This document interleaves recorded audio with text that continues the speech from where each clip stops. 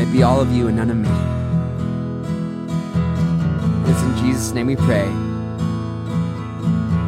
Amen, amen, amen. Well, mothers, if you'll stick around for the beginning portion of this study, we're going to lift you guys up in prayer this morning. Happy Mother's Day. And if you guys have your Bibles this morning, go ahead and turn to the Gospel of Luke.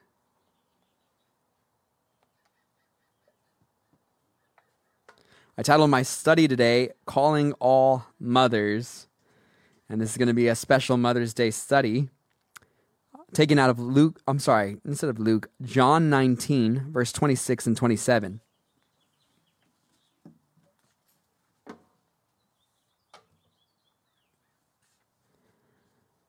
As you guys know, recently, I was recently married and went from being under the care of my parents to now beginning a new family. And I'm humbled by the way that God has blessed me with a wife who cares and understands me and understands also her responsibilities as a woman. It's awesome. And I'm seeing a little better, and I myself am understanding, just as I watched Lisette clean and cook over the last few weeks. I learned more of how much my mother did just by watching her. How many responsibilities. All those years. And so this Mother's Day, I would like to ask all the moms to stand up here in service, and we're going to pray and ask God, the Lord would bless you guys this morning. If you guys would lay hands on your wives, your mom. And let's pray. Heavenly Father, we thank you for the mothers in this room. For those who are even listening online, we pray, Father, for a special blessing on these mothers. We pray, Father, that you would anoint them, fill them by the power of your Holy Spirit, with your love, your goodness. May they see the blessing of the Lord in this land, in this age that we live in. Give them, Father, joy beyond their wildest imagination, Father. Your word says, Father, that we haven't seen, we haven't heard what the things that the Lord is going to do. And I pray, Father, that would be true in our mothers' lives. Continue to lead them and teach them, Father, how to care and nurture the future generations, Lord. Protect them and bless them. And it's in Jesus' name we pray. Amen. Amen. So, on the last Good Friday that we had a few weeks ago, I taught on 7 statements recorded from Jesus on the cross. It was during that dark hour of the crucifixion that 7 things were uttered from Jesus' mouth. But there was one statement in particular that stood out to me in a way that I had not so closely examined before, in relation to Jesus and his mother. In John chapter 19, if you look at these 2 verses, we're going to be going back to these verses continually in this study.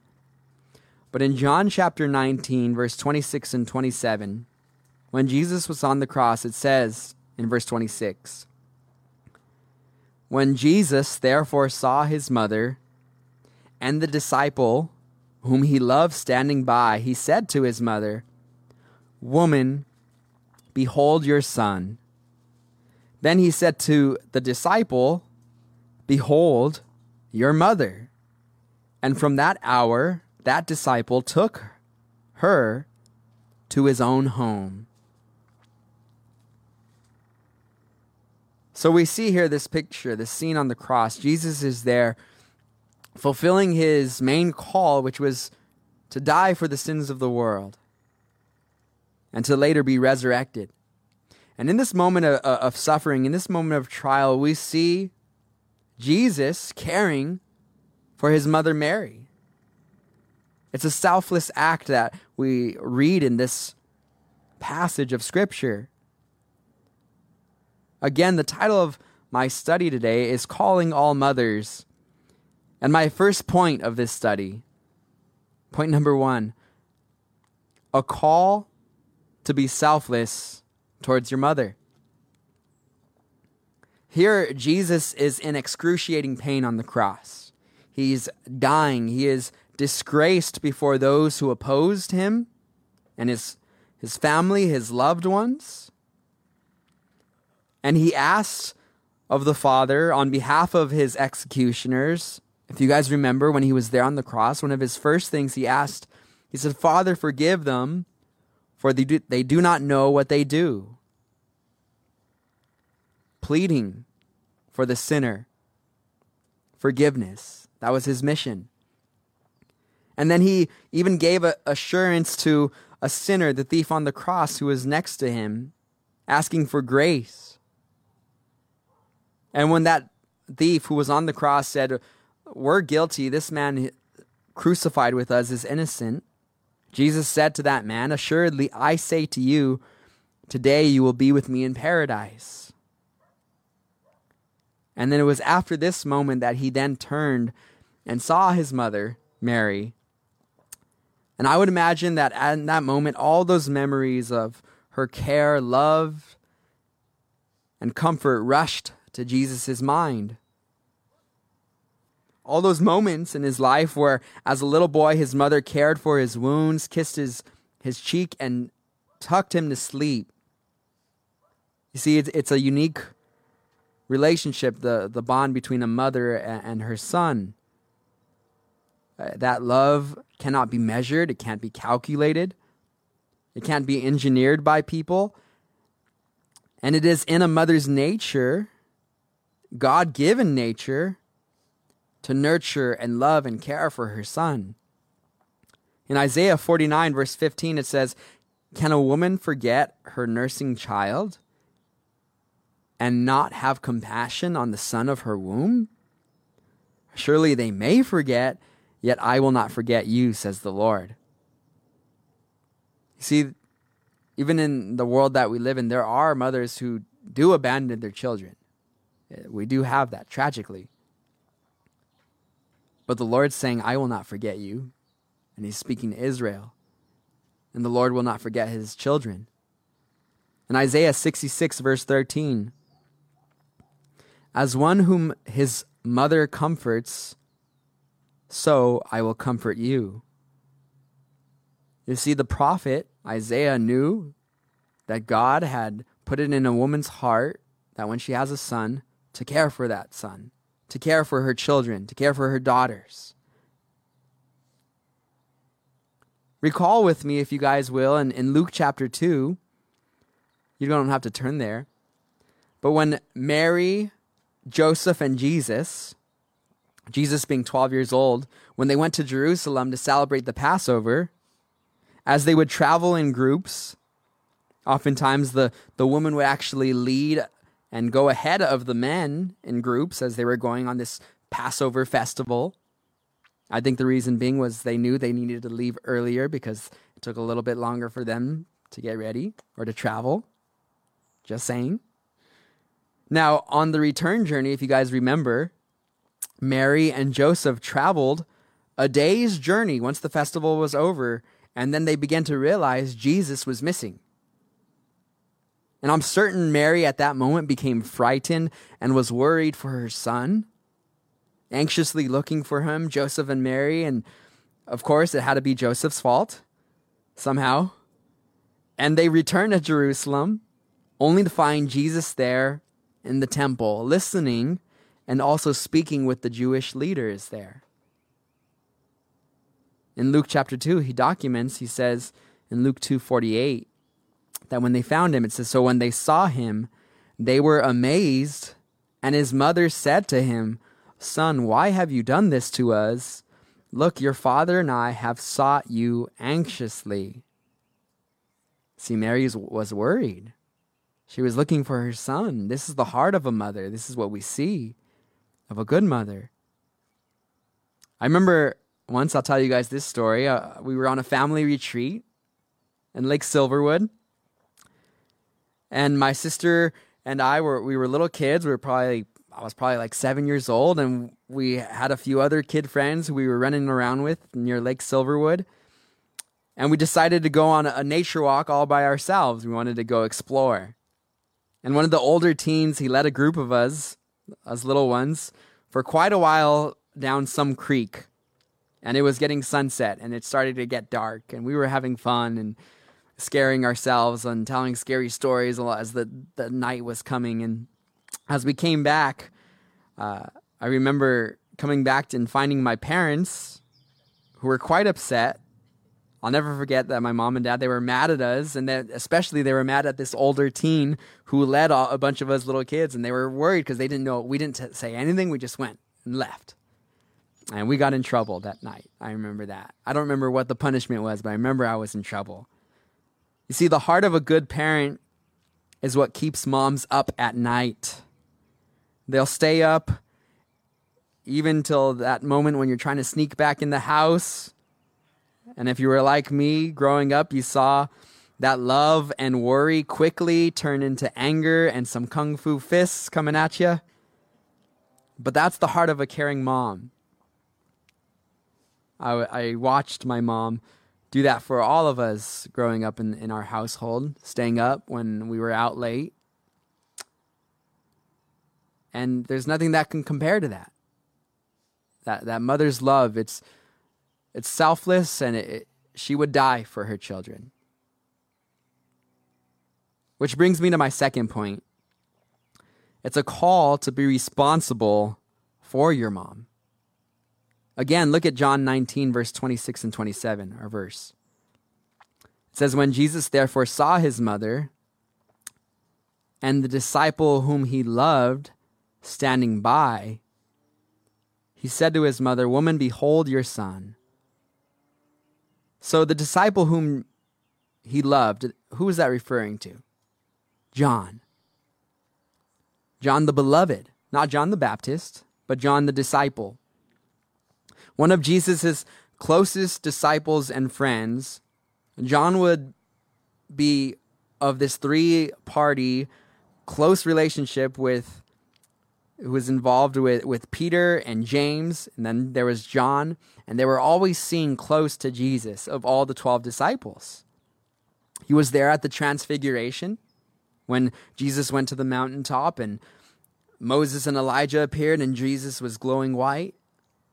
And John the beloved was also there at the raising of Jairus' daughter when Jesus raised her from the dead. And John was also there, called especially with Peter and James in the Garden of Gethsemane. When Jesus went to pray alone with the Father, he brought those three along. He said, "You three come with me. I'm going to go over here and watch and wait as I pray." See, Jesus loved John, which is why John rightly titled himself John the Beloved. You know, sometimes we make fun of John saying like, "Oh, why would he call himself John the Beloved? He thought highly of himself." But the word is true. John was loved by Jesus. He was resting on Jesus during the Last Supper. So there was that tight bond, that relationship. So as Jesus looks now to his mother, as he's hanging on the cross, he's thinking about how Mary is going to be taken care of in the future. You see, by this time, it's most certain that Joseph has passed away. The Bible doesn't mention him anymore besides the beginning of Mary and Joseph when the angel is visiting them, telling them that Jesus is coming. So we believe that he passed away. He's not mentioned during Jesus' public ministry. So that means Mary is a widow. And Jesus, her son, would have been, along with some of his brothers, taking care of her. And now that Jesus is going, he's leaving his earthly ministry, he wants to make sure that she's taken care of. And it's at a time when Jesus had every right to think about what he was going through and how to endure the suffering that he was taking upon himself. He could have just been thinking about how he was going to get off the cross or how he was going to get back at the people who were doing this to him, but instead he was thinking about his mother, who would care for her after he was gone. You see, Jesus should be the one to care for her in her elderly stage, but he's going to go ascend into heaven. So he made sure that John took this role in his stead. What does the Bible say about taking care of our parents? Well, in 1 Timothy chapter 5, verse 8, it says this, "But if anyone does not provide for his own, and especially for those of his household, he has denied the faith and is worse than an unbeliever." You see, that's what we're compared to when we don't take care of our parents. You've heard it's interesting how we come into this world and we're put in diapers and someone needs to take care of us. And then we grow older and then eventually we get put in diapers again and someone needs to take care of us again. But if our parents did that for us when we were little, we should make sure we're taking care of them when they're older and in diapers. Maybe not. I pray that, honestly, to be transparent with you guys, I pray the Lord takes me before I ever have to get into a diaper. But still, we are to make sure they're taken care of. How sad is it when you see those people in old folks' homes, convalescent homes, and their children don't even visit them? And then if you hear the horror stories of the nurses who don't care for them, who beat them and treat them terribly, we can't allow our parents, as Christians, as believers, to endure that, to go through that. The Bible equates us to an unbeliever if we're allowing that. And then there are those cases when you don't have the ability to always be there. Well, I at least make sure that they're taken care of. You have to make sure that you have to check on the nursing homes that you're putting your parents in. You can't let them be going through that torture. In 1 Timothy chapter 5, verse 4, again, it says, "If any widow has children or grandchildren, let them first learn to show piety, godliness, at home, and to repay their parents, for this is good and acceptable before God." You see, we're supposed to honor our grandparents. And this is what God says is a blessing. In Ephesians chapter 6, verse 1 through 4, it says, "Children, obey your parents in the Lord, for this is right. Honor your father and mother, which is the first commandment with promise, that it may be well with you and you may live long on the earth." You see, there's a promised blessing when we are taking care of our parents, when we're honoring and respecting them, obeying them, that our days will be long on the earth. You know, even gangsters know how to respect their parents. One time, my parents and I were unloading some furniture. I think we were helping my sister move some furniture, and this probably I'm going to refer to him as a cholo. I don't think that's bad to refer to someone as a cholo. He seemed kind of cholo-y. But he was watching me from the balcony, unbeknownst to me. And then he called out to me and he said, "Hey, dude, you got to help your dad, man." And what he could see was a lackadaisical spirit in me. Kind of like, I'm here, I'm willing to help, but I wasn't really giving my best effort. And he could see that in me. He could read it in my body language.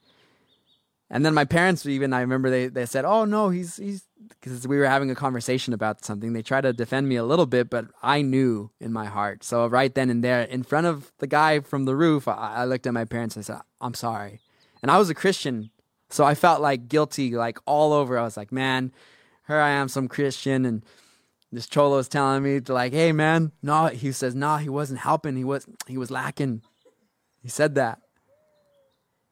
And you know what? It's right. We do need to make sure our parents are being helped.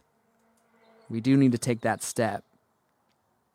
In Ephesians chapter 6, verse 4, it says, "And you fathers, do not provoke your children to wrath, but bring them up in the training and admonition of the Lord."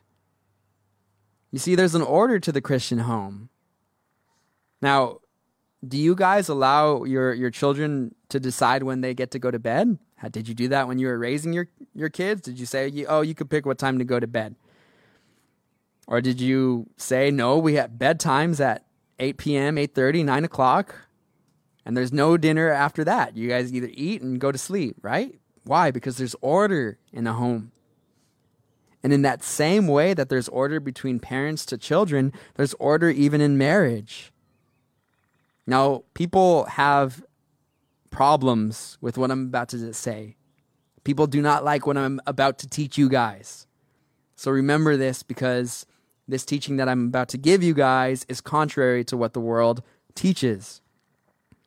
But in Ephesians chapter 5, if you guys want to turn your Bibles to Ephesians chapter 5, it talks about a Christian marriage, order in the home.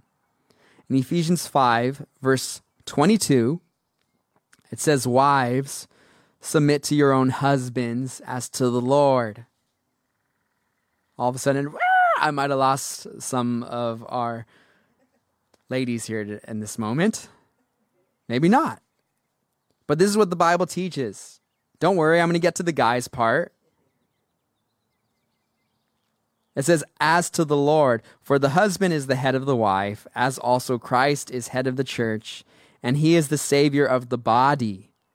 Therefore, just as the church is subject to Christ, so let the wives be to their own husbands in everything."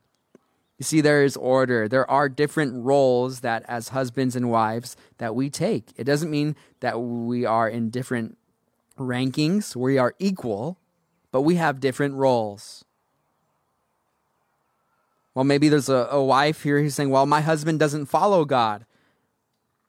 Well, Peter has some words for you. In 1 Peter chapter 3, verse 1 and 2, it says, "Even if some do not obey the word, they, without a word, may be won by the conduct of their wives, when they observed your chaste conduct accompanied by fear." You see, you guys are supposed to submit unto the Lord. I'm supposed to submit unto the Lord. And in doing this, we fulfill the roles that God has called us to. I'm going to continue in that Ephesians verse, chapter 5, verse 25 now, for the husbands. "Husbands, love your wives, just as Christ also loved the church and gave himself for her, that he might sanctify and cleanse her with the washing of water by the word, that he might present her to himself a glorious church, not having spot or wrinkle or any such thing, but that she should be holy and without blemish. So husbands ought to love their own wives as their own bodies. He who loves his wife loves himself." So we are to love our wives the way Christ loved the church. And how did Christ love the church? He died for the church. At the wedding that me and Lisette were at, the ceremony that we were just in, Scott said this very thing. He said, what did Jesus do for the church? He died for her. So as husbands, we have to die for our wives. How do we die? Not literally. Don't go walking out in the street and get hit by a car. That's not how you die for your wife. You die to yourself, your own selfish desires. Those things that you want to do, that she doesn't want you to do, those have to go. You have to let that die, in order that you can present her to the Lord. See, there is that moment in a wedding ceremony that usually a father or someone in the father's stead will walk down with the bride and present the bride to the groom. Now, that father, or the person walking down with that bride, represented that this woman was in their care. The father cared for his daughter until the moment, and he still did after, but once he placed the hand of the groom into the hand of the bride, he was saying, now this woman is in your care, not mine. And husbands need to lead with the word now, with love. And how do we expect to have a good relationship without first strengthening our relationship with the Lord? You see, 1 Peter says husbands, in 1 Peter 3:7, husbands, likewise, dwell with them with understanding, giving honor to the wife as to the weaker vessel, and as being heirs together of the grace of life, that your prayers may not be hindered.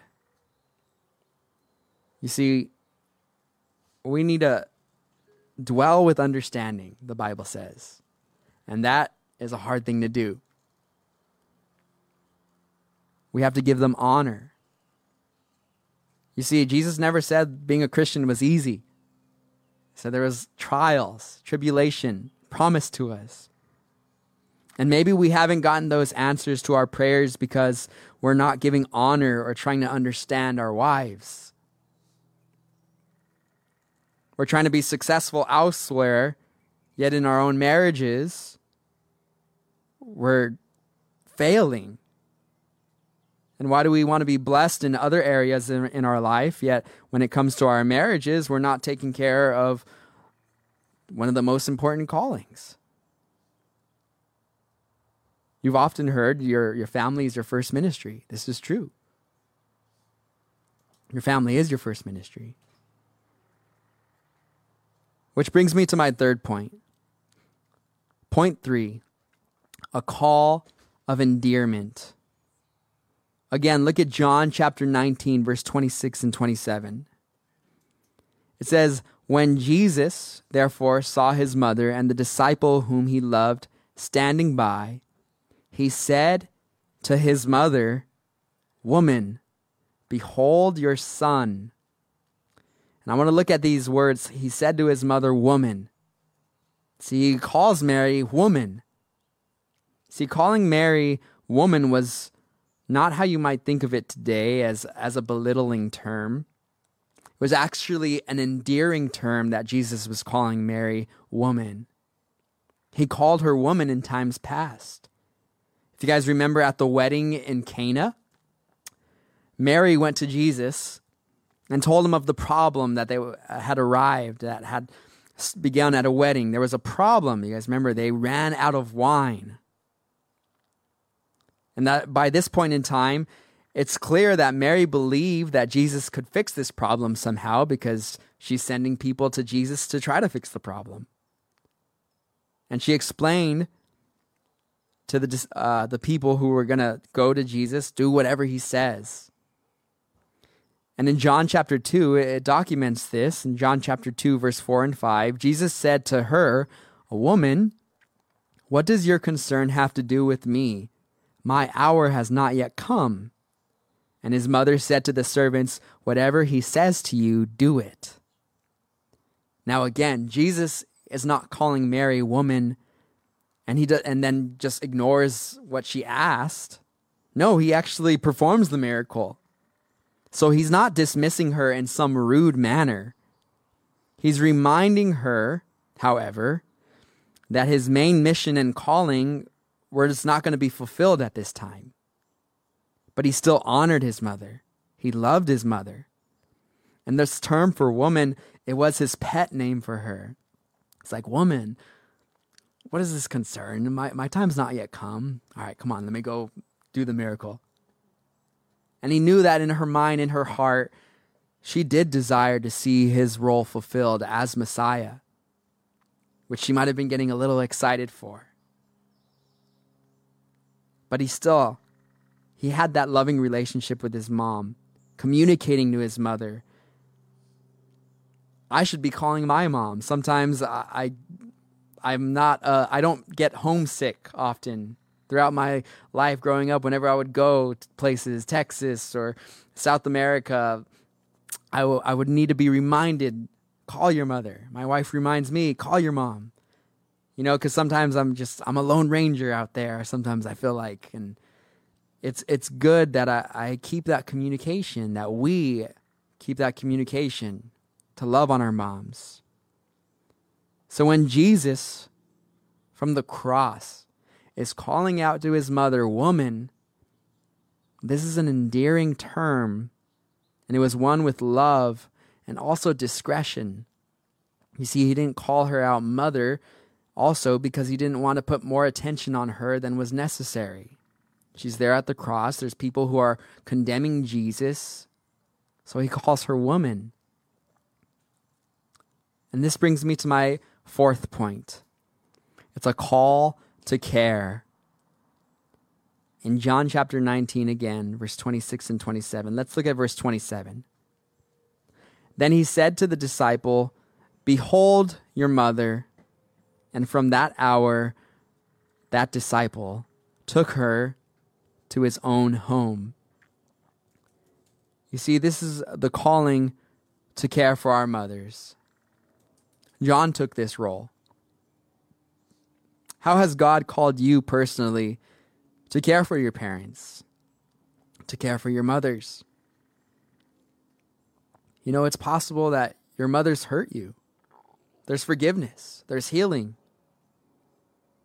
But how about being that mother that God has called you to be? And husbands, how about pouring into your wives so that they can fulfill that calling as a mother, to raise this next generation for what it means to be godly men and women? I stand here before you guys today as a product, not only literally, physically of my mother, but spiritually. You see, when I was off in the world doing my thing, doing what I wanted to do, my mom was here praying. She was here praying on her hands and knees at times. And in times when I would be in dark places, I would feel this sense of my mom just praying for me on certain nights. I would feel a sense of conviction for what I was doing to my mom's heart. And it's weird. It's hard to describe, and this feeling that I would get sometimes when I would be out there in the world. But it was related to my mom, and I believe it was in those moments when she was praying for me. She would drag me to the feet of her bed sometimes when I would come strung over. She would drag me to the feet of her bed and saying, you're laying on the feet of my bed tonight because I can't have you going out there. And I would be there mad and angry and upset with her. And through all the prayers that she prayed, the Lord by his Holy Spirit brought me back to the fold, brought me to humble myself and follow after him. And sometimes I do wonder that if she ever has a sense of, man, I prayed for him all those years, especially when I first got involved in ministry about 10 years ago. I prayed for him all those years because I wanted him back home, and then the Lord took him and sent him across the world away from me. And I wonder if she's ever like, but now she has that peace, knowing that I am walking with the Lord. And that's the heart of a mother. So we love our moms. We pray for them. And we thank God that he gave them to us. Let's pray. Heavenly Father, we thank you for your love. We thank you for your mercy. Lord God, if we have failed in being sons and being husbands and being daughters, Lord, forgive us. May we care for our mothers. May we forgive them. May we bless them, Father, and look after them and take care of their needs. I pray, Father, that this would be a call, Lord God, to sonship, to daughtership, one that is filled with your Holy Spirit, Lord. And may we just raise up the next generation, Father, of believers. We love you, Lord. We thank you for this service this morning. Continue to lead and guide Redeemed Church, Father, as we move forward. And it's in Jesus' name we pray. Amen. Let's all stand.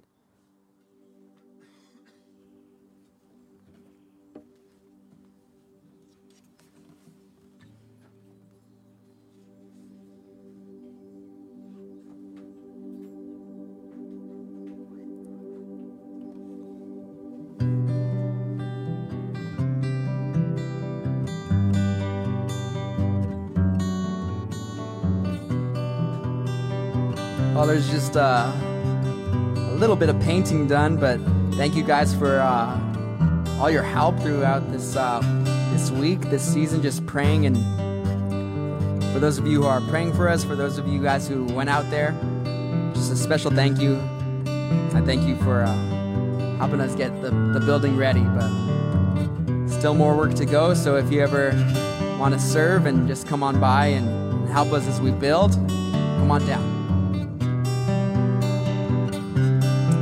We love you guys, and we're praying for you. If you would like prayer after this song, go ahead and come up, and we want to pray with you. And online, if you're listening, just send us a message. We would love to pray with you. Let's end this.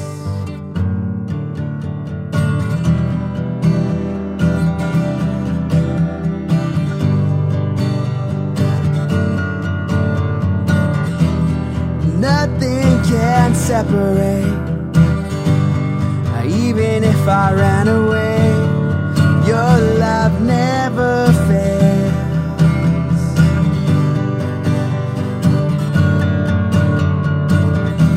I know I still make mistakes, but you have new mercies for me every day. Your love never fails.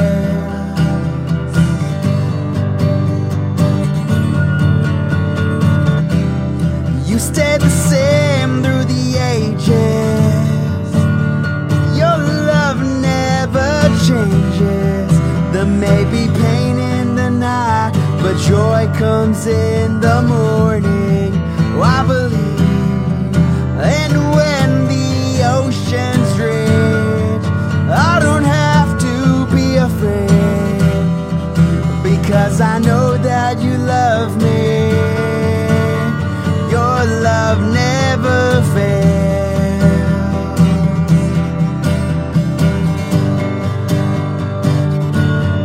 You make all things work together for my good.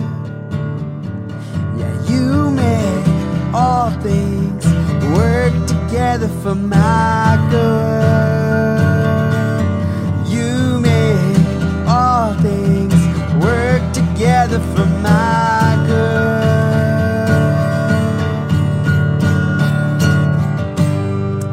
God bless. We'll see you guys next Sunday here in the backyard.